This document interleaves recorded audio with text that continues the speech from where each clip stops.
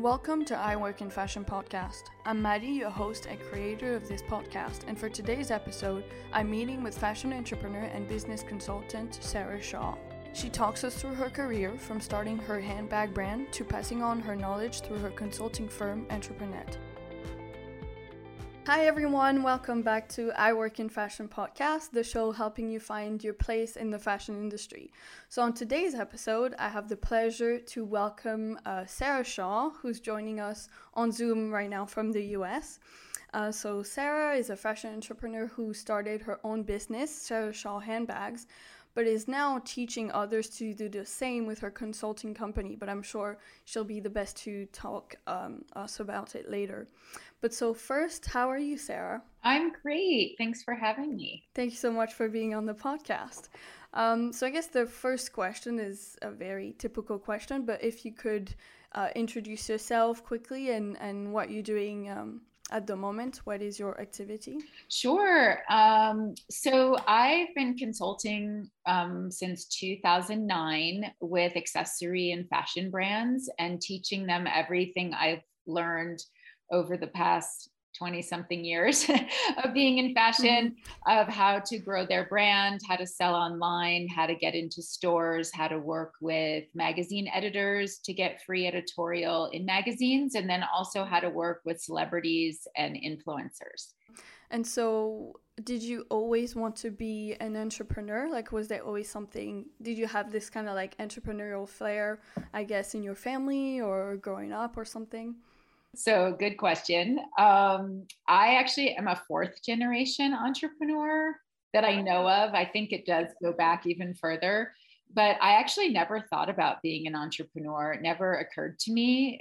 Growing up, my parents were entrepreneurs. My siblings are all entrepreneurs, but when I graduated college, I went straight into costume designing and worked in the film business for about 11 years. And I just had a job and I thought I would just live and die there and, retire when I was 65 or whatever.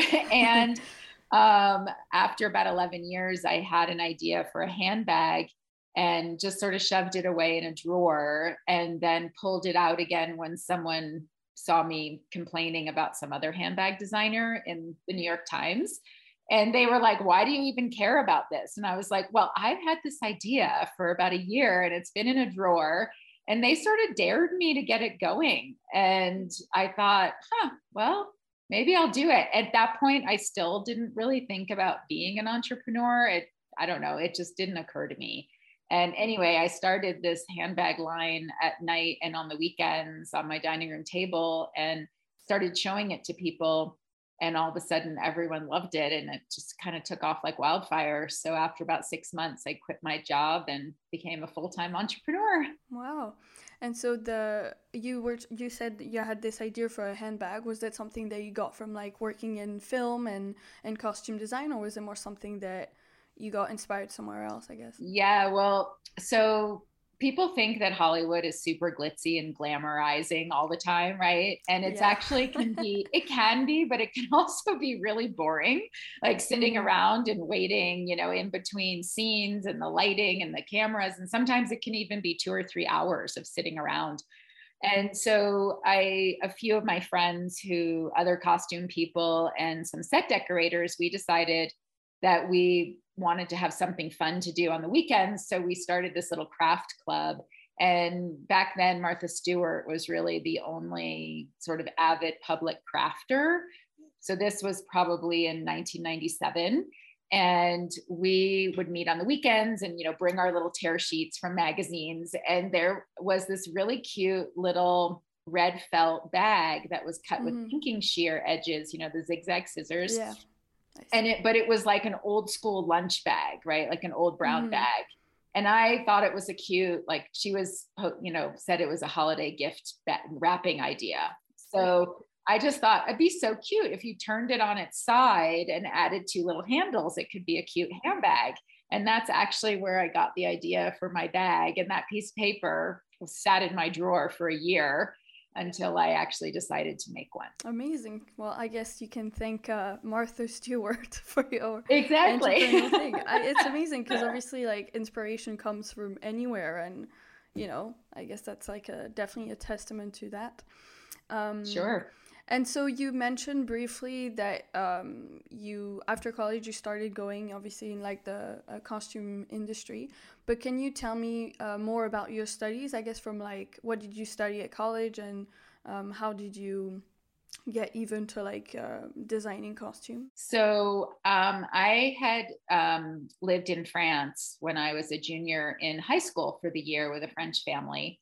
And I came back speaking fluent French and finished up my last year of high school. And then I went to college, and I was determined to be a simultaneous translator at the UN. I see. I thought that sounded like my super glamorous job. I was going to travel the world and, be translating for some diplomat somewhere or something.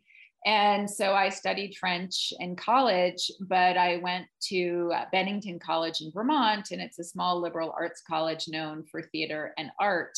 And they make you take a class in every department, which meant I had to take something in theater. And I did not want to take acting or lighting or set design. So I took the costume design class because I figured I wouldn't have to write a paper for it. And I actually really loved it. And I had so much fun. And I took it again the next semester.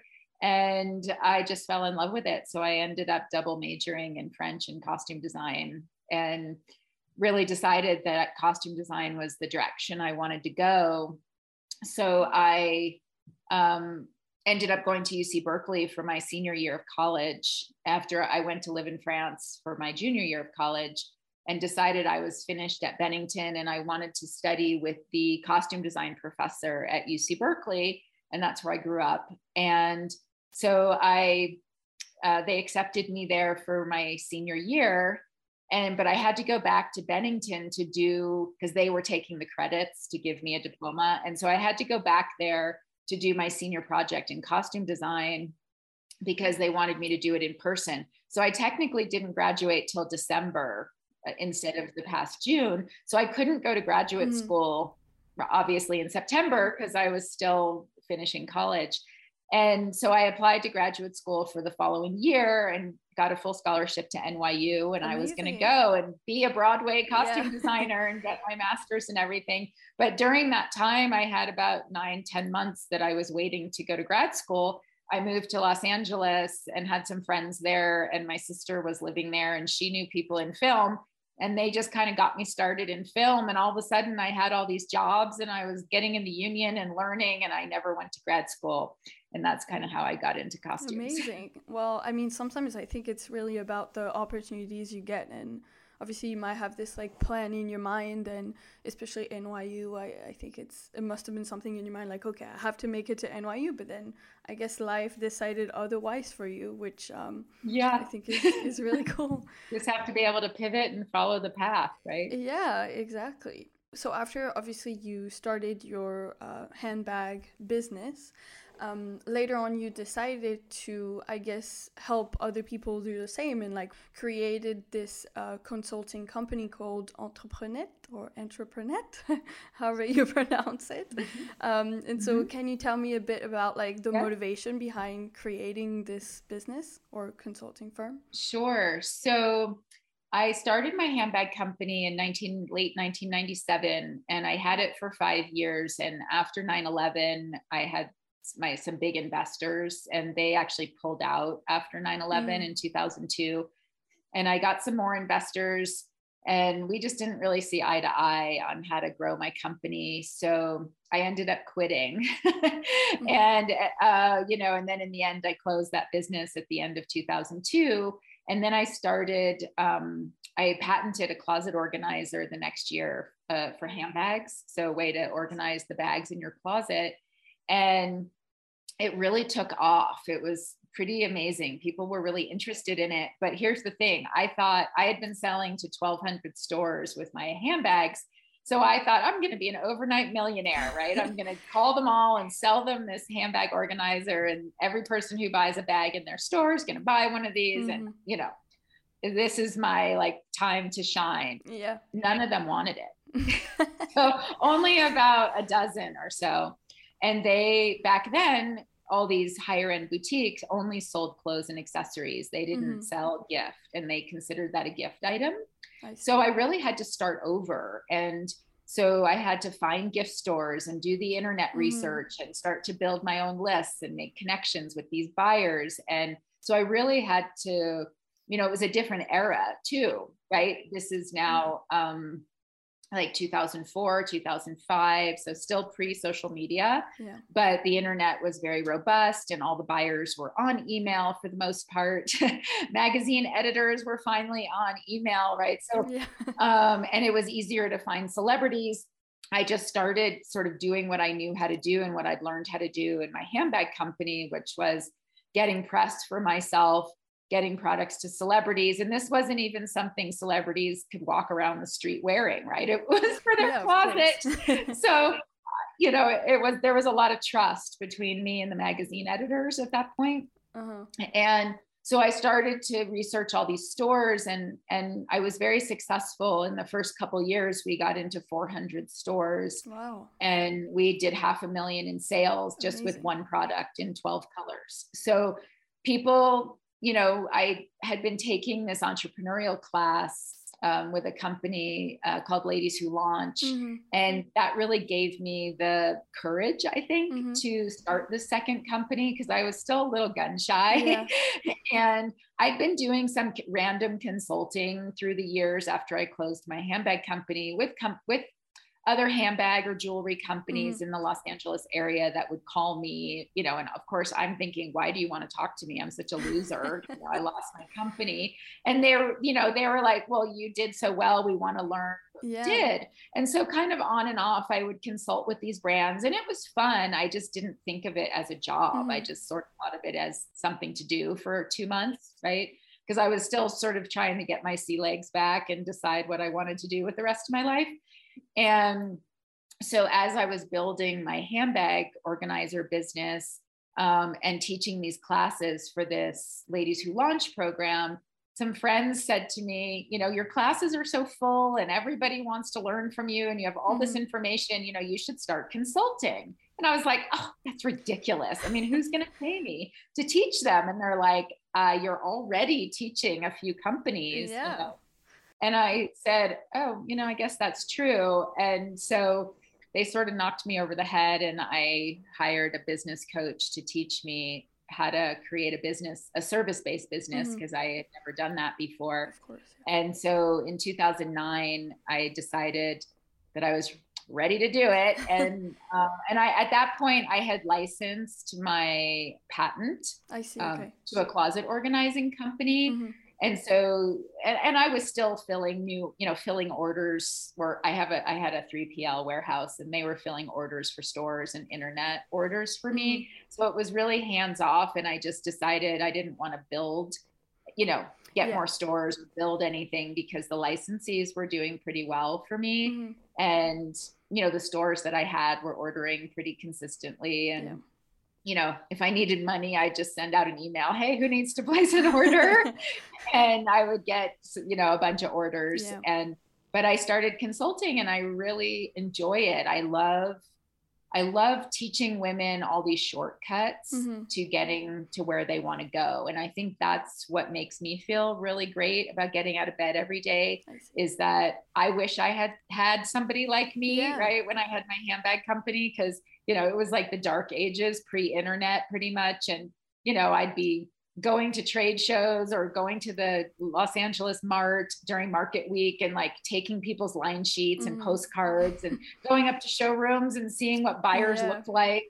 And, it was just a whole new world for me. And I didn't have any resources at that point, right? You couldn't find a factory online or talk to China or anything, right? Would you say that today, I guess, obviously with like social media and even how it like fast the internet is, would you say it's like easier or harder, I guess, to like put your brand across? Because it feels like, yes, of course, the resources are there and you could say that there's so much more way to like access them, but then it feels like there's so much more brand and everyone can or wants at least to be like an entrepreneur at some point. So would you say it's harder or like easier than when you did it, I guess? I think it's a double-edged sword.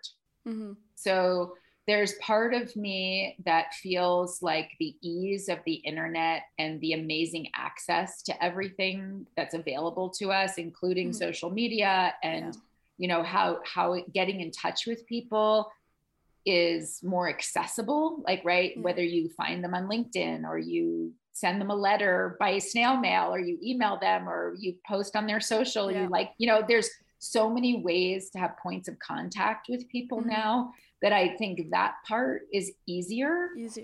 But because there's so many brands out there, you have to be louder to make yourself known, right? Like, I feel like you have to get a big hit in a magazine, that it can't just be a few small hits. It needs to be something big that other vendors might see and then they want to buy from you, right?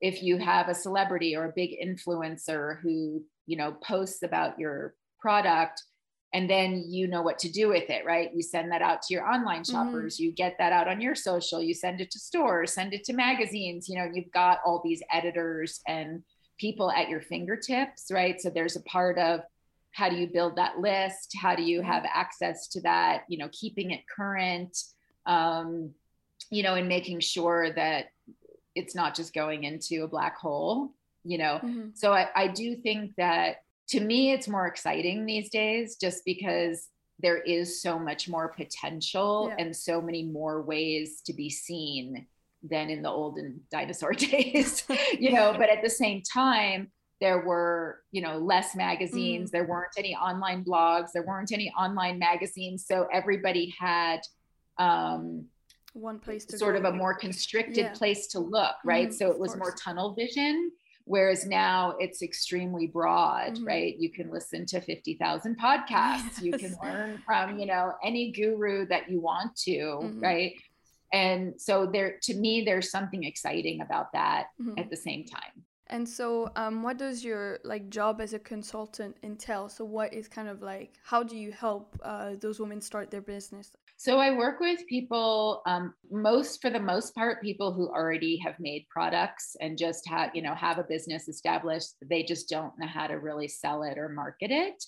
And I work with people in two ways. I have this really awesome, I think it's awesome, group coaching program where it's sort of a hybrid between watching videos and learning all of my techniques through video training, as well as the hybrid part is I do 2 group coaching calls every week. So I'm right there to help people.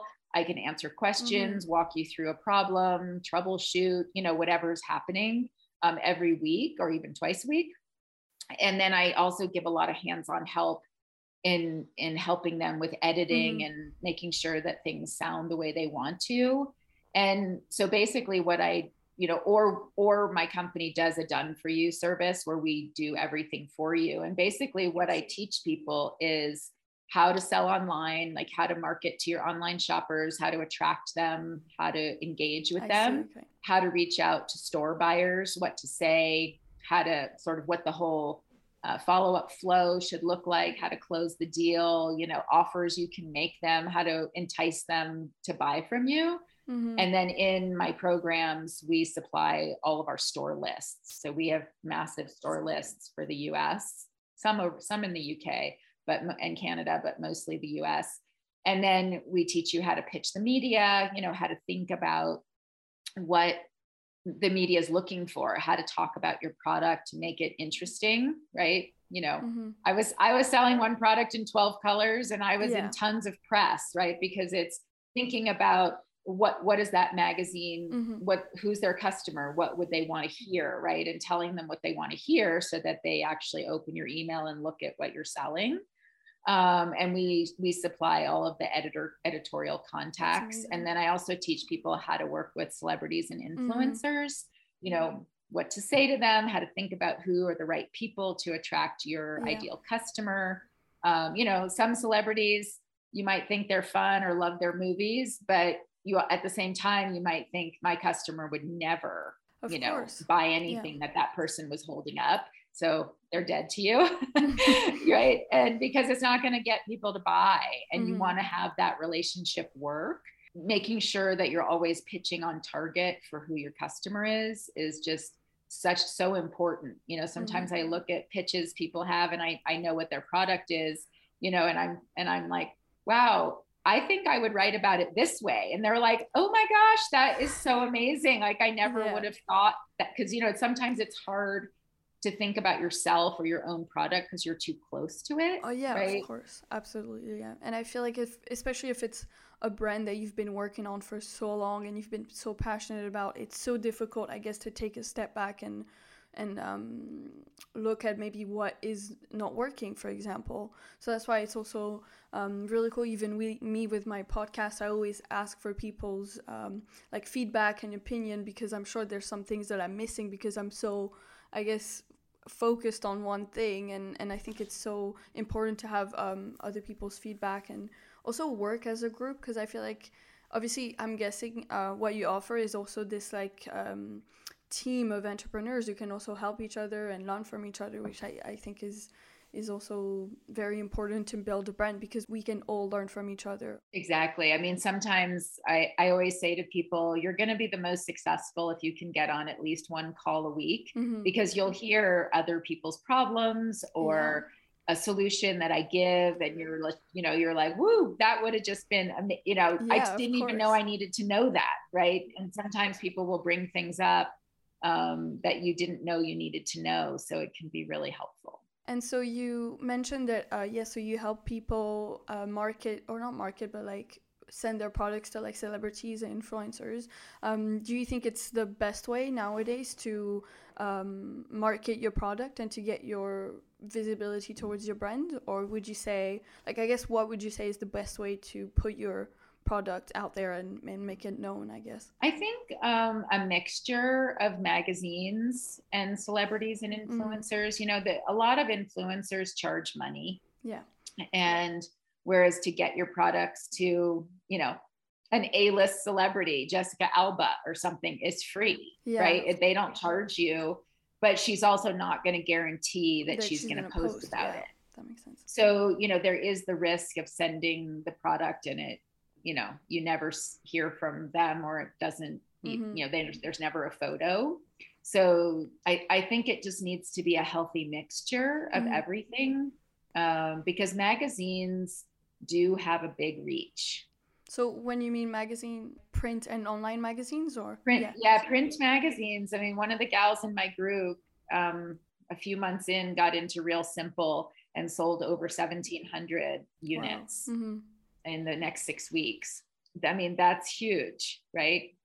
So, you know, and if she had just been in their online version or something, but that kind of a magazine has such a big reach that, you know, it brought in all kinds of stores and the Grommet and Uncommon Goods and all these places that placed orders after that. So that one little product she sent for free, you know, brought in like $100,000. Well, I guess it's also because magazines, even today, like they have this credibility, I feel like, especially with print, that in the end, obviously this person just sent her product for free, but you could imagine that they get so many a day or like a week, that if your product is featured, it means it must be good. And I feel like that's also what the reader might feel like, and I get that why I guess print magazines would have such a big impact, because of the credibility that they have. Yeah, it's all about building that credibility factor, because people come to your website and maybe they check out your press or your celebrities, you know, the stores that you're in, and all those things raise your credibility level. What would you say are the 3 main advice you could give to someone who wants to start a business, or especially a fashion or like beauty business, for example? If there was like 3 key things they should focus on, I guess. The first one would be to test your product, right? Do a lot of market research, check the pricing, the packaging, the ingredients again, and against everybody else, just to make sure you feel like you're in the playing field. Always trust your gut and your instincts, because they're going to be the best when it's related to your product. And make sure that your pricing is done correctly. That's one of the things that I see the biggest mistakes in, is people don't know how to price their products correctly. And so they're actually losing money. And so I guess one of the signature questions of the podcast is if there is a book, a film, or even a personality that has inspired your career decisions. I don't think anyone inspired my career decisions as much as I really like Marcus Lemonis's philosophy on the profit. I just felt like he was really straightforward with people, and I kind of adapted that mentality for my business. And I realized, again, I have to stay true to my own instincts. And as soon as you falter from those, things tend to go awry. Yeah. And so I think it's better, to be honest and truthful with yourself and with the people you're working with. And so if anybody really inspired me to keep going the way I am, it's probably him. The last question of the podcast is, obviously this podcast is meant to like help people who want to make it in fashion, whether, because obviously, making it in fashion means so many things for different people. But so if there's one advice that you could give to someone who wants to not only start the business, because obviously you've given us a lot of advice already, but I guess just like pursue their dreams in fashion as you did in 1997, I think it was. What would be one advice that you wish someone had given you? The advice I wish someone had given me? Yeah. My gosh, a list of how to do everything. I wish that I had somebody like me, back then who could shortcut everything for me. So, whether I'm the right person or not, I would definitely tell anyone listening to get a mentor, whether it's through some kind of organization or even a meetup group or something, or a Facebook group where people can help you, get through, sort of silly questions, right? You might feel like they're silly or embarrassing because you feel like they're young questions, inexperienced. But at the same time, you don't want to spend 3 months trying to figure something out that you could just ask someone and get the answer in 15 minutes, right? I think that's kind of goes back to what I was saying, I think is so great about the internet and social media is that you have all these accesses, right? There's so many different Facebook groups for, candle makers or different fashion designers, where there's people in those groups who have made the mistakes most likely before you and could advise you or help you to avoid the mistakes before you make them, which they could be costly, right? Which is sort of what we're always trying to avoid.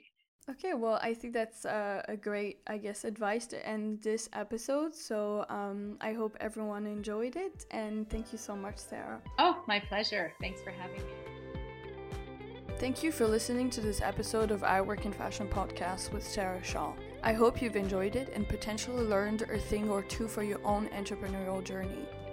All of the people and material mentioned in this episode are linked in the description below. You can subscribe to the show on Apple Podcasts and Spotify, and you can also follow the Instagram at iWorkPodcast. That way you'll know when a new episode comes out and can also send me feedback, questions, or even recommendations for future guests. See you next time.